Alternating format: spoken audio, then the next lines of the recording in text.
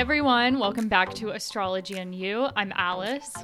And I'm Maxine, and in today's episode, we're answering your questions you wrote into us all about astrology basics.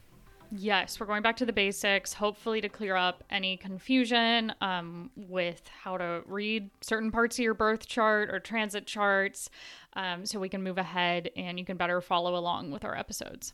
Yeah, and I really loved the questions that you guys wrote in. Actually, there were a ton of good ones. So we're trying to do more Q&A episodes on different topics. So if you ever have like a good topic in mind to recommend to us, let us know on Instagram.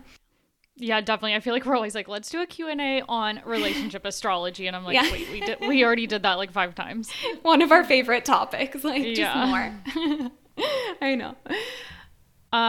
So before we get into the episode, what's our life update? Like, a lot's been going on astrologically. Still Mars retrograde. Oh my gosh, and we're recording this on November 9th, so the lunar eclipse in Taurus just happened yesterday on November 8th. Did you notice anything major? So I noticed with the Taurus lunar eclipse was in my 12th house, and it was really interesting because I have a lot of planets in Taurus and Scorpio, but I definitely noticed that with it aspecting my Jupiter, I felt like I've just really learned to integrate so many of the lessons that I've had come up for me in recent years. And I just feel so much more settled and just a lot more trusting in my process and the timing of things. And I have such a clear vision going forward in how I can share astrology more and in new ways. So I'm so excited. That's nice you had Jupiter involved with an eclipse. I'm excited when that happens for me next year when they go to Libra Aries. But I feel like that helps to balance out more of the stressful eclipse aspects. Oh my gosh, yeah. And it was so literal, actually. I'm just realizing this as we're talking. But I was thinking about how I want to share more about astrology, just like how I can share it more generously and reach more people and have more free offers and stuff. So it's just very literal, actually. Yeah, I love that. But what about you, Alice? What did you notice? Nothing major, which I feel like is common with eclipses. Sometimes it takes like a couple weeks or a couple months.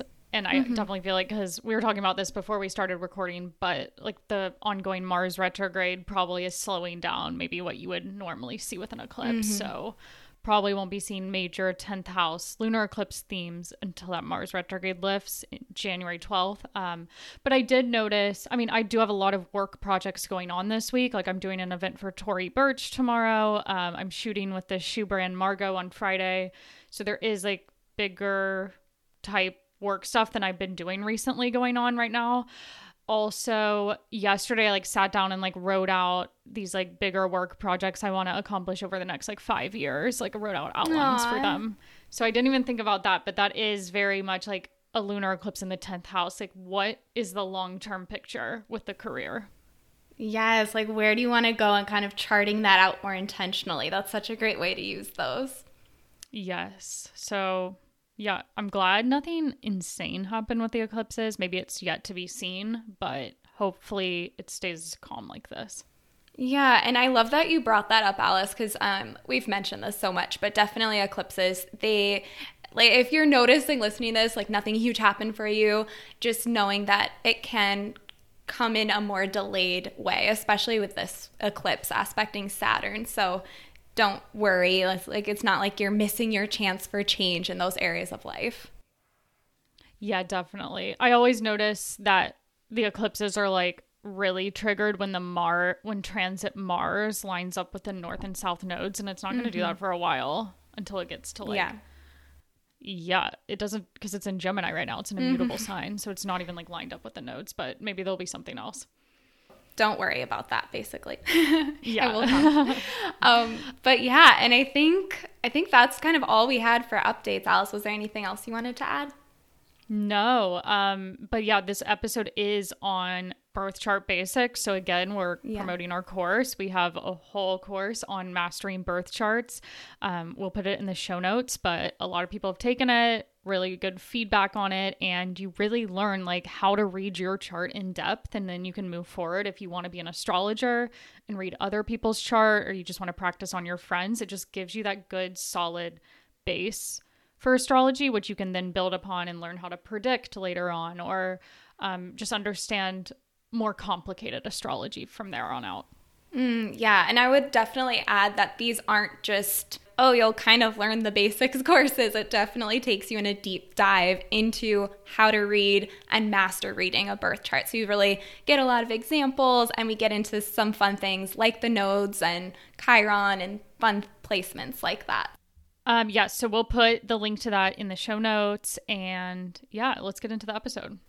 Okay. All right. So we have about 9 questions. So we're just going to go right through them, and we're not going to get into them super in depth. I just want to say that at the start because sometimes we linger so much there. But okay. Should I read question 1? Yes. Read question 1. Okay. So this person wrote in to say, after learning about an element in your chart that does not resonate 100%, but maybe is an aspect you're supposed to grow into, what is a good way to incorporate that knowledge into your life? For example, I really resonate with my Gemini sun and Leo moon, but I'm also a Capricorn rising, and everything I've read about Capricorn rising, motivated by work ethic, ambitious, less outwardly enthusiastic, personality, serious, etc., that doesn't seem to apply. What to do with this information? Okay, yeah. So there's a few different ways I would delineate this chart and explanations for why you may not feel like a Capricorn rising. First, this probably isn't the case for you, but the rising sign is very time sensitive. So you may want to check to see if you're a 0 or 1 degree Capricorn rising, or a 28, 29 degree Capricorn rising, do you have your birth time right? If you know for certain that you have your birth time right, then you get into looking at other elements that might affect it. What would you also look at, Maxine? I just feel like oftentimes when people say they don't resonate with some part of their chart, especially when Capricorn, that gets kind of dragged through the dirt, first making sure that you're not just taking kind of surface level interpretations of those signs. Yeah, exactly. It's are you just reading buzzwords around the signs or memes about it, and that's not making sense? You did mention good ones about maybe how you don't feel the ambitious work ethic side of Capricorn, mm-hmm. or you don't feel more emotionally self-contained, but also other Capricorn traits, especially when it's on your rising sign, which is your whole first house, is being very hard on yourself or mm-hmm. not sure of what you want. Definitely not only with Capricorn rising, but any house ruled by Capricorn in your chart kind of gets a delayed start in life until that Saturn return hits and you become more confident in that area. So it could be that you're not so sure of what you want for yourself with that Capricorn first house, or maybe not so confident in who you are, and you feel like you're always looking to other people maybe for direction. So that might affect that ambitious, I know what I want, I'm going to work hard. And maybe it's you don't actually know what you want, and you kind of feel I don't know, you need more direction from other people. Yeah. And also too, your rising sign often is how other people see you. So this person writing in, they're a Gemini sun and a Leo moon. Those, that's an air sign and a fire sign. They're very different than Capricorn. They're much more playful, let's say, than Capricorn. So even if this person identifies with those more playful, let's say, placements, the rising sign is that filter for how others see you. In Capricorn might make it so you do come across a little bit more reserved when you first meet someone. So, I can speak to this as having kind of the reverse, where I feel like me, myself, I am more serious and grounded, but as a Gemini rising, people often tell me, oh, you're so bubbly and, friendly, and I am, but when people really get to know me, they see this whole other side to me. Yeah, I would also say another thing to take into consideration is, are there other planets placed in your first house near your ascendant that are affecting that Capricorn rising? So, or any other rising sign for that matter. So a lot of people, let's say, I don't know what year you're born in, but let's say you're born in the late 80s up until 95. You would automatically have Uranus and Neptune also in Capricorn. So if that's you and you have Uranus and Neptune in your first house, possibly close to your ascendant line of the degree, that would give you those Uranian and Neptunian type traits of being like the Neptune influence would kind of give you a Pisces rising vibe of being like very sensitive to other people's energy, or like being very giving and compassionate or artistic, but kind of not, I don't know, not being sure of totally what you want for yourself again. And then Uranus would give you this like feeling of, I need to be rebellious. I need to go off and do my own thing and be more independent and be different or quirky somehow. Exactly. And I think also, you know, as an example, I know Ariana Grande, she's a Capricorn rising, and her chart's really interesting because she has Uranus and Neptune exact the degree, all at 20 degrees, her ascendant. So you can see how if you just think of her, you know, your ascendant is how that person first appears to you off the bat. I wouldn't, you know, it's just important to see how that will also filter how that person expresses themselves. And yeah, definitely Uranus and Neptune in the first house or any other planets there will really make a big change. Yeah, one last point to check where the ruler of your rising sign is placed, because maybe that will also influence like how you feel about yourself, what's important to you. So in the case of a Capricorn rising, the ruler of your chart is Saturn. What sign is Saturn placed in? What house is it placed in? That area of life might be more meaningful to you. Let's say if it's not in Capricorn, like let's say if it's in Pisces or something, maybe you want to lean into like more Pisces, and that would be like the third house of your chart. And third house themes are really like where you feel more comfortable with. Last thing I'd like to share too is oftentimes when I'll get people like in readings saying they don't identify with a part of the chart and they've already listened to all the things we mentioned, it can just be helpful to really open your mind and get curious about how maybe you've been told that you're not someone who has a strong work ethic or super ambitious, but maybe there is a part of you that, you know, expresses that in a different way than what it looks like. Like, for example, Alice, you're a Leo rising, but often I'll get people who are Leo risings and they're like, oh, I'm not creative. But they are creative. They're just maybe more creative in a non-traditional way. Like maybe they don't like painting, but, you know, it can come up in a different way. So I think especially for the rising sign, it's important to be open to trying to work with that and express that in some way that feels like it really feels authentic to you, because your rising sign, when you lean into that, gives you so much confidence. That's such a good point to make. I was literally going to bring up that same Leo rising example, because I feel like I get a lot of people saying that, like, I don't feel creative, but all the Leo traits say I should be creative. But it's like, maybe you're just creative with like how you get dressed, or I don't know, like how you express yourself. Yeah, or problem solving or thinking really innovatively or something like that. So yeah, I think kind of taking these signs out of their boxes, especially ones like Capricorn, which I feel like people make it sound like so fuddy-duddy, like to be a Capricorn rising, and it's really not. So yeah. Yeah, exactly. Okay, so second question. The person says, I was curious if it means anything to have your rising and sun sign be sister signs. For example, I have a Taurus rising and a Scorpio sun. Okay, so sister signs, I don't use that term, but it does mean when your signs are opposite to one another. So I think I would just use like, what does it mean when you have your sun sign in the opposite sign of your rising? Yeah, and maybe just to list those out. So that would be Aries, Libra, Taurus, Scorpio, Gemini and Sagittarius, Cancer and Capricorn, Leo and Aquarius, and then Virgo and Pisces. Yes. So when you have your sun sign in the sign opposite to your rising, it just means your sun is in the 7th house of your chart. So where you're finding your identity is through 7th house themes of partnership, relationships. Like I have my sun in the 7th house. I'm a Leo rising with an Aquarius sun.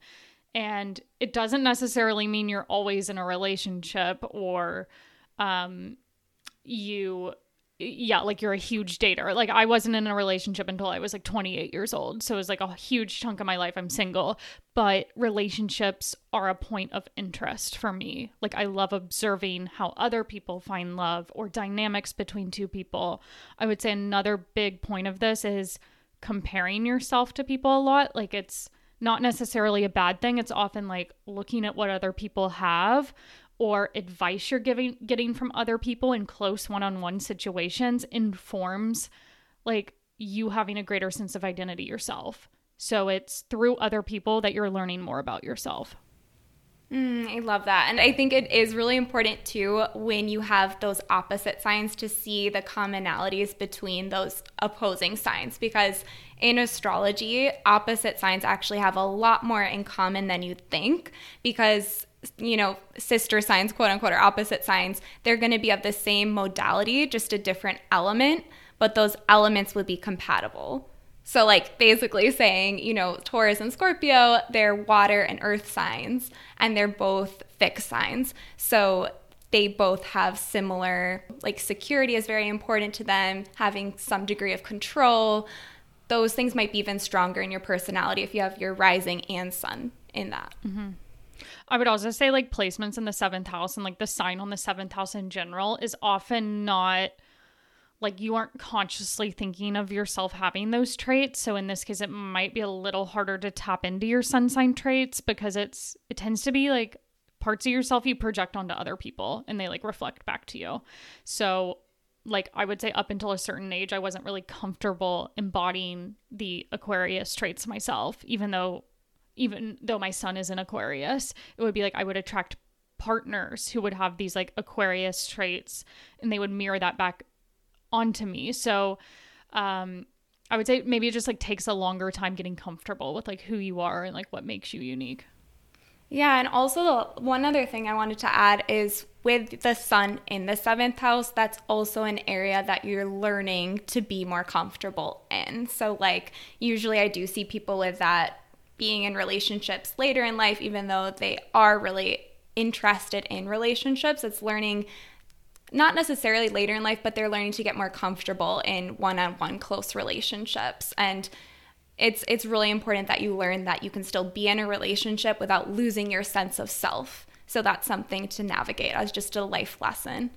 Yeah. Like not looking for someone else to give you like to entirely like inform your sense of self, but rather like taking tips and like learning from relationships.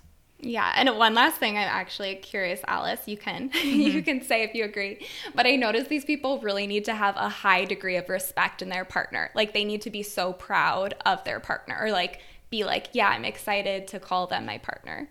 Yeah, definitely. Like the second I used to like think I wanted to date a certain type of guy, but then I would see them in situations where I realized like they weren't really ambitious or they didn't have a job I was proud of or a career. I know that's kind of like surface level, but it was an immediate turn off. I was like, I can't brag about this person.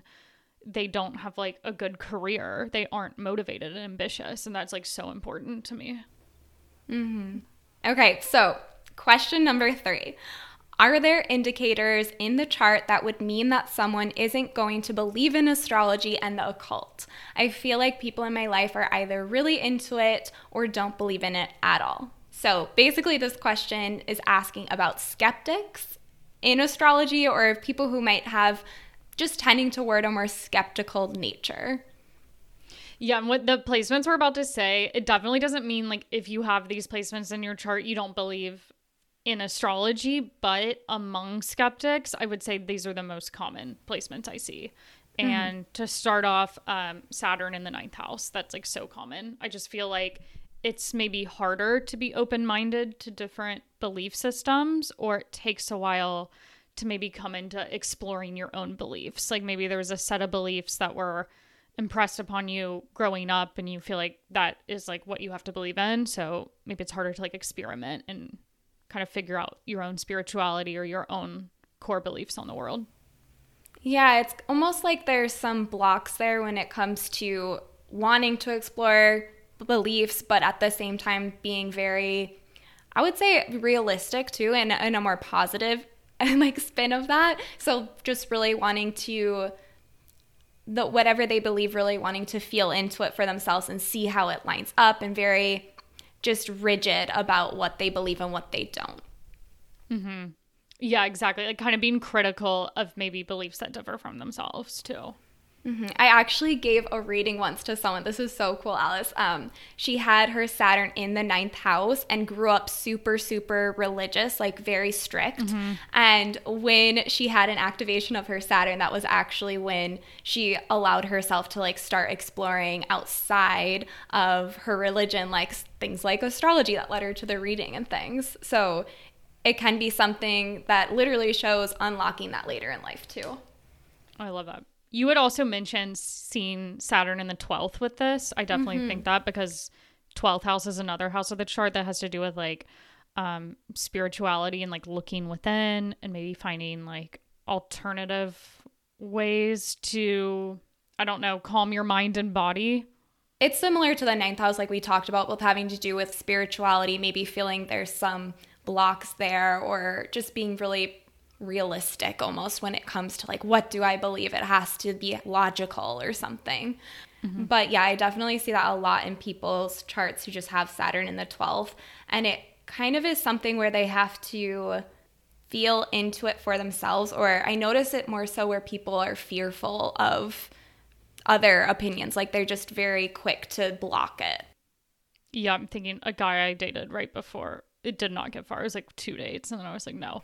He had Saturn in the 12th house, and I don't even know I entertained a date with this guy because he was like, astrology's not real. And I'm like, well, that's my career. That's my identity. And he had Saturn in the 12th house. Yes. Yeah. So I think Saturn in the 12th is kind of difficult. I have seen this in people who, you know, later in life, like I said, just are more open to things of the spiritual nature. So yeah, it's not for everyone, but definitely that can be something that creates limits there. I would also say like heavy earth sign placements, I notice, especially if their moon is in an earth sign. I'm not particularly sure why it's the moon, but like a moon in Virgo, Capricorn, Taurus doesn't mean everyone with their moon in earth signs is going to be a skeptical. Like I know people with these moon signs that love astrology, but I tend to notice this. Why do you think that is? Oh my gosh, the moon is so much about intuition. I feel like it's how do they trust that and what are they open to? They have to feel this sense of groundedness in what they feel and believe. So it's like, show me the proof a little bit. Yeah, you know? Yeah, they have to see to believe. And then finally, I would say Scorpio, like surprisingly Scorpio placements are skeptical of astrology, but they can also be the people that are most interested in astrology because they love psychology, human behavior, and I feel like astrology has elements of that. But I feel like when they just know the sun sign meme stuff, they're really not interested until they get to know astrology on their own terms and they've seen how transits might play out in their chart. And just seeing like how it works for them specifically. And this is describing me because this was honestly how I felt. I have a Scorpio stellium, my moon's there. And when I started learning about astrology, it wasn't until I really dug deep into it that I was just pushed over the edge and went down the rabbit hole. And then I think that's where Scorpios really thrive. If you have a lot of Scorpio placements, it's like, okay, this generic kind of stuff, what is this? And people who don't understand astrology based on that, I totally get it because it's like, okay, that's also generic or pop astrology. But yeah, Scorpio placements, you need to dive deeper and then it switches from skeptic to being like, oh my gosh, how do they know this about me? Yeah, and that goes for like everything in a Scorpio's life or a Scorpio placement's life. They kind of have to do the research on their own and like really find the truth in it for themselves rather than like having people just tell them something. They never take anything at face value. Never. No, I definitely would say I have a lot of Scorpio placements, so I can say this, but trust issues there of being like, okay, I need to actually figure this out for myself or really see where it comes from first. And on the back end of that question, we got another one about like, what is your advice for responding to people in your life who react in skeptical ways when they find out you're astrologers or just into astrology? Like, what's the ideal way to deal with someone who won't take it seriously, like a close friend or a family member? I am not the best person to ask about this because I don't keep people in my life that don't like take astrology seriously or believe in it because it's like, that's my life. Like, if you don't believe in it, I don't need you in my life. Yeah. I love how just direct you are with that, Alice. Yeah.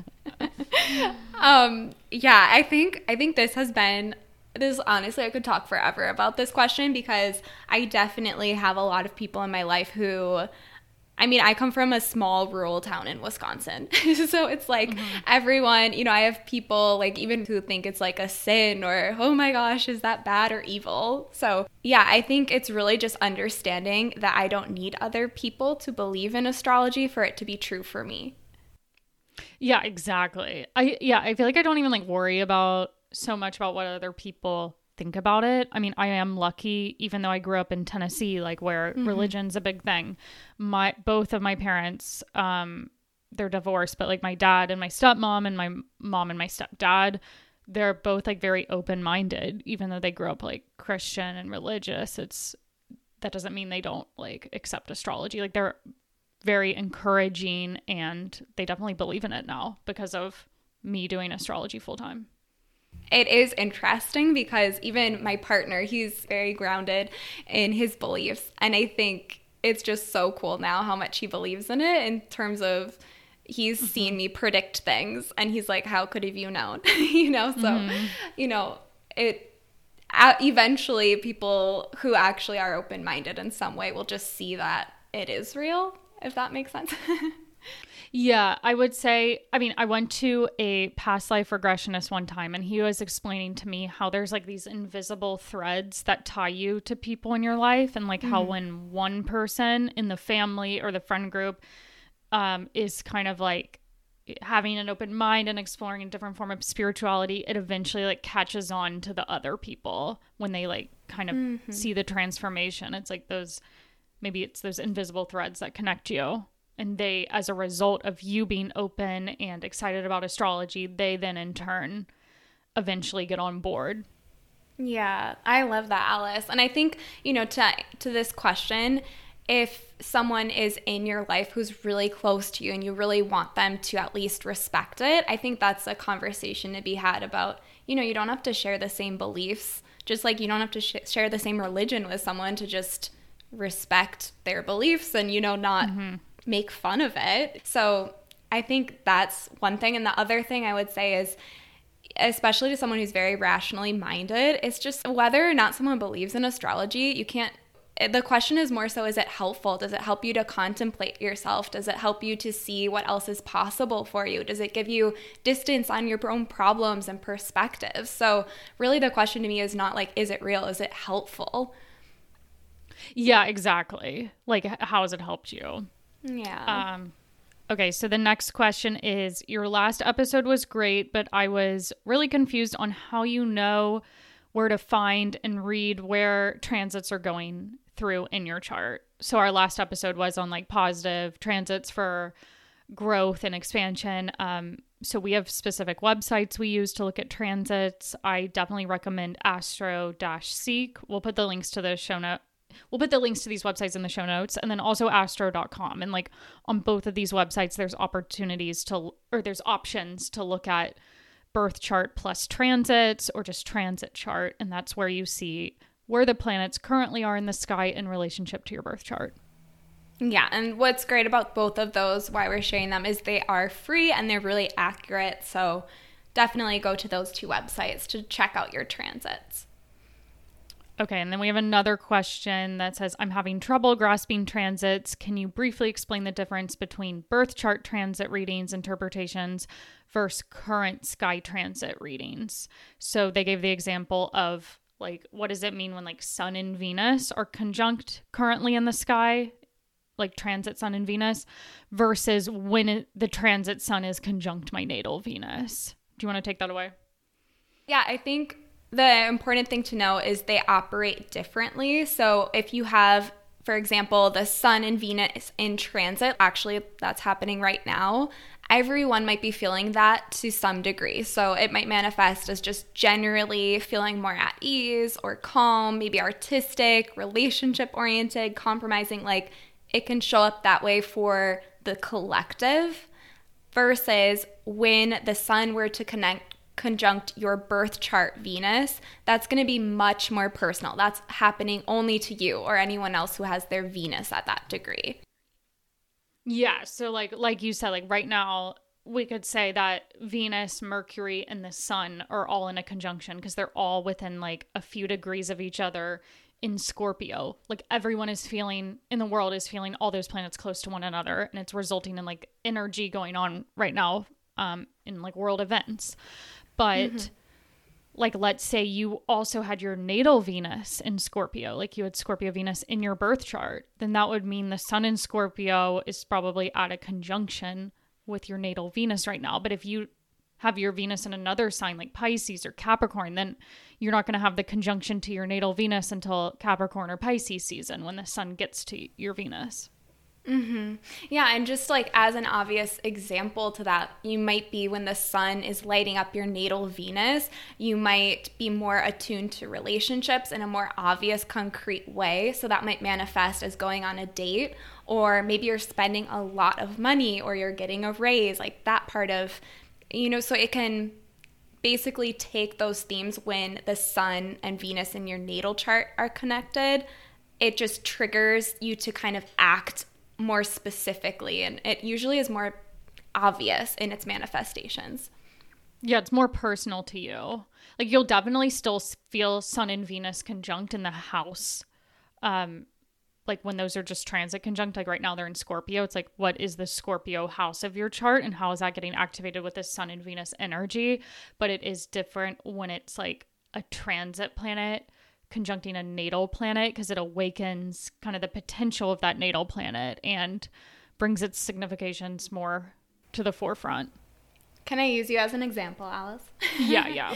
So I was just going to say, like right now with that conjunction in the sky for everyone with the sun and Venus, that's in your house of family. So that's going to be, okay, relationship oriented with family, versus your Venus is in the 8th house, which is more intimate relationships. So when the sun makes its way to Pisces for you in your 8th house, you're probably going to be more focused on relationships with Jesse. Or like Venus themes of like money and finances, like tied into the 8th house. Okay, yeah. So hopefully that explains that. It's kind of hard to explain this without visuals. So yeah, just looking at a transit chart overlaid with your birth chart and seeing when you see those transit planets meet up, like the sun and Venus meeting up, which happened exactly on October 23rd. So like going back and seeing the visual for that versus then moving ahead with transits and seeing what time frame the sun meets up with your natal Venus. So go check that out. And next question, so we're on number 7 now. What does it mean when your menstrual cycle aligns with the full moon? I love this question I know, it's so fun. I love it. So the first thing to know is that the lunar cycle matches with your menstrual cycle. So just from a new moon to new moon, that takes 29 and a half days. The average period is 29.3 days. And actually, God. Even if you looked... Oh, what? I was going to say, you really know the specifics on this. I had no idea. It was like 29.3, but go on. Yeah. I mean, like the average period, it can be like anywhere from usually like 25 days to 35 days. I've read so much about this. But it's just cool to see how that lines up so specifically with the average period, or even like the exact moon to the exact degree is 28 days about. So long story short, there is that connection.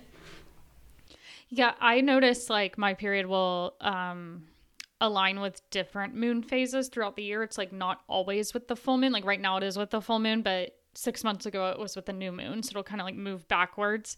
And the way I like to think of it, I think we differ here, but the way I like to think of it is like, how are those, when my period is aligned with the full moon, like now, how are the full moon meanings coming up in like where I am currently in life right now? Like, am I at a period of like a ton of activity and like culmination of stuff coming together? I feel like that does resonate with what I'm doing right now versus like when it's at a new moon or in a waxing moon, maybe it's like I'm kind of at a new start. I'm not sure what's happening yet, but I'm putting a lot of energy in like building something. I feel like that kind of resonates like with what I feel too. And I mean, at the end of the day, it really is something where there's so many different thoughts on it. So it's not like there's one right or wrong. But yeah, usually for me, I like to think the new moon has a lot to do with if your bleed starts that day, it would be about creativity, or it signals there's a new beginning. Those themes of that new moon coming into your life a little bit more.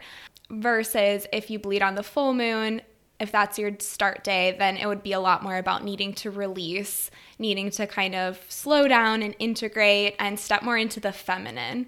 So that's usually how I see it come up. But originally, back in the day before there was even artificial light, it was more typical that women as a whole bled together on the new moon, and then they ovulated with the full moon. So it is kind of interesting to see that too. When I was at the astrology conference back in May, I took like a whole course or a class on fertility astrology, and it was really interesting with like getting pregnant, timing that with not necessarily like the new moon and the full moon, but the lunar phase. This gets into a whole other topic I don't want to get into right now, yeah. But I just wanted to draw the parallel that it's like so important to track like the relationship between the sun and moon, because it can time like when you get pregnant and stuff like that.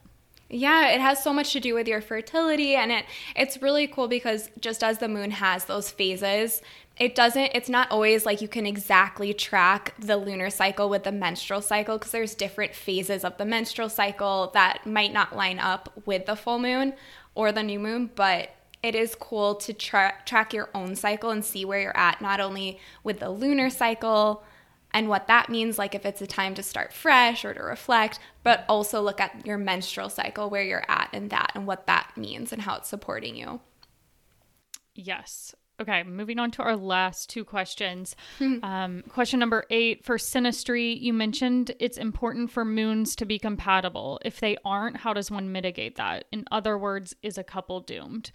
So I say there's like a lot of ways for moon signs to be compatible. It may not be entirely like what you think is compatible. So like the way I would look at compatible moon signs in a couple, or like great placements to have the moon in synastry, would be if they're in the exact same sign as one another. So like both having moons in Capricorn. If they're in the same sign element, so having moons both in like earth signs or both in water signs. Or even if they're in the same modality, that's a bit more tense, but it still definitely works. Like a moon, both of your moons are in fixed signs, or both of your moons are in mutable or cardinal signs. And then also moons touching a certain angle or planet in the other person's chart. So like your moon on top of your partner's sun or their Venus. A huge one I see with couples is like moon on the ascendant or the descendant, so 1st or 7th house, or the 10th and 4th house.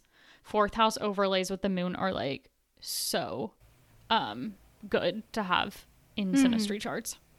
Yeah, there's definitely, I mean, oh my gosh, this could be an entire podcast episode too. But like just on the moon placement alone, what would I add there? I mean, I would say, like, to answer her question too, if you don't have these placements, you are not doomed by any means. And I think, I mean, it does complicate things in a way but if you're able to just be aware of learning more in depth about the other person's moon to see, okay, what do they need emotionally to feel good in a relationship? What is kind of their love language? How do they need to be nurtured? What does security look like to them in a relationship? Like, really learning about the moon, it really helps to see, okay, how does my moon and my birth chart compare and contrast with my partner's, and how can we make sure that we're really nurturing both and not just, looking at your own moon. It really is, if you're in a partnership, so important to just at least learn more about what they need as well. Yeah, just going over that, like nothing in a synastry chart or chart comparison means a couple is doomed. Astrology does not tell that. So get that notion out of your head. It just means if you do have placements you think are a bit trickier with a partner, there may just be more like effort that needs to be put in there to understand where each other's coming from. Yeah, I love that, Alice. And I would say, I think I know this person's question is coming because I posted something on astrology about how important moon synastry is. I would just say it's a lot more complicated than we can even explain right now on the podcast. Like, even doing a whole synastry reading with a partner just can tell you so many other mitigating factors or give you a lot more insight. So if you were curious about that, that might be something to look into. Yes. Okay, final question. Person says, I understand a lot of the basics, but I still have no idea what the angles and degrees represent in my chart. So just to go over this quickly, I'll get into degrees, and then do you want to touch upon angles? Yeah, perfect. Okay, yeah. So degrees, every planet in your chart is going to fall between 1 to 30 degrees of a sign. So you'll see a number between 1 and 30 next to that planet. I think it's in like the top right-hand corner. Degrees are just important. I would say they're the most important when you're looking at like the aspects a planet makes to another planet in your chart. And the degree tells you how close that aspect is. So if you see that your sun is opposite to your Mars in your birth chart, you're going to look at like how close is that aspect. My sun's at 12 degrees of Scorpio, whereas my Mars is at 15 degrees of Taurus. So like that's a pretty close aspect because the degrees are only 3 apart. I would also say degrees are really important when you bring in transit charts. So to see when a transit exactly activates a planet or an angle in your chart to the degree, that's going to be the period of time when that transit is the most intensely felt. So like Uranus is going through Taurus for 8 years from 2018 till 2026. It all depends on like what degrees are your Taurus planets for when that Uranus through Taurus transit activates your Taurus planets. Exactly. So, I mean, I would say with degrees, that's perfect for like an intro to it because there's a lot you could get into there. But essentially just knowing those numbers in your birth chart all have a meaning. And when you're an intro to degrees would just be like Alice said, just noting how close an aspect is, noting if a transit is going to be more potent at a certain time or not. Yes. And then angles, those are thought of as like sensitive points within the chart. And they really embody like the themes that are already present in like the 1st, the 4th, the 7th, and the 10th houses. Mm-hmm. Yeah, so just to rattle them off for you. So first you have the AC or the ascendant. That's going to be in the 1st house. And that has a lot to do with the self, your body, your appearance, your impression. There's a lot of more we could get into, but just kind of thinking about your ascendant as the 1st house really as a sensitive degree. If you're getting started, that's a great way to think of it. Yeah, the ascendant is also known as your rising sign. So you can think of it as that way too. And then always opposite to the ascendant is the descendant. It's not labeled on websites as astro.com, but it is like the DC, and that is just a sensitive angle or point in the 7th house of relationships. So it just kind of is like relationship activity is felt a lot more strongly with transits to the descendant. Mm-hmm. And then you have like the MC and the IC, so the midheaven and the IC opposite. So the midheaven is not always in the 10th house, but frequently in the 10th house, sometimes the 9th or the 11th, or rare cases like the 12th or the 8th. And that just informs like what are your core career interests, what's your life calling, how do you appear in the public eye. And then the IC is definitely more hidden part of your chart, which can be found in like the 3rd, 4th, or 5th, or sometimes like 2nd or 6th. Very rare though. And that kind of describes like just more sensitive themes around like home and family, and ancestry too. Like sometimes it's not even like your current life you're looking at with the IC. It's like what are the patterns that keep being repeated throughout like your whole family history.